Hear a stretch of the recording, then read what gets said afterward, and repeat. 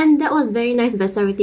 Welcome back to another episode of Daebak on 199 FM, playing you only the hits. I'm Diana and I'm here with Nabila. Do follow our Telegram at Campus Radio CC and our Instagram at campus_radio CC. Today on Daebak is going to be a little juicy because we are giving our hot takes on K-pop Survivor Show. Let's start off by covering the most recent show which has just ended, Girls Planet 999. Nabila, I would like to know some of your hot takes and even unpopular opinions on this show. Oh, unpopular opinions? Even hot take. I think the C group trainees, they were not getting enough recognition. Yeah? Yeah. True. Like what kind of recognition? Like, is it like they're being misunderstood, is it? Yes, I believe by Mnet Evil Edits. That's what they say. And I do agree with it. Yes. I see.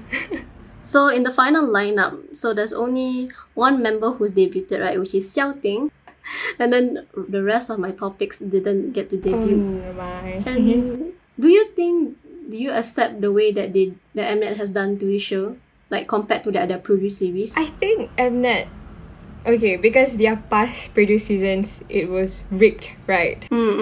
Yes, but then I think for Girls Planet 999, it seems like it's not rigged, but because the show was more favoured to the Koreans. That's why a lot of K-group members debuted, right? Yeah. Oh, I also like to point out, you know about the cell system, right? Yes, I do. Okay, so from the past, like, all the episodes, they have been very keen on the cell system, which means each cell has a K member, a J member, and a C member. But then, in the end, they decided, let's remove it, individual voting, okay? Yes. But then, this what causes the lineup to change a lot, okay? And then, but it's kind of got rid of the point of them trying to improve the lineup, Like, if you see the ratio of the final lineup is literally just like one Chinese member, and then 2 Japanese members, and then the rest is just K. And the fact that they emphasize on a global K-pop group doesn't make sense, Then the group name is even worse, Kepler. Oh my god. Let's not get started on that.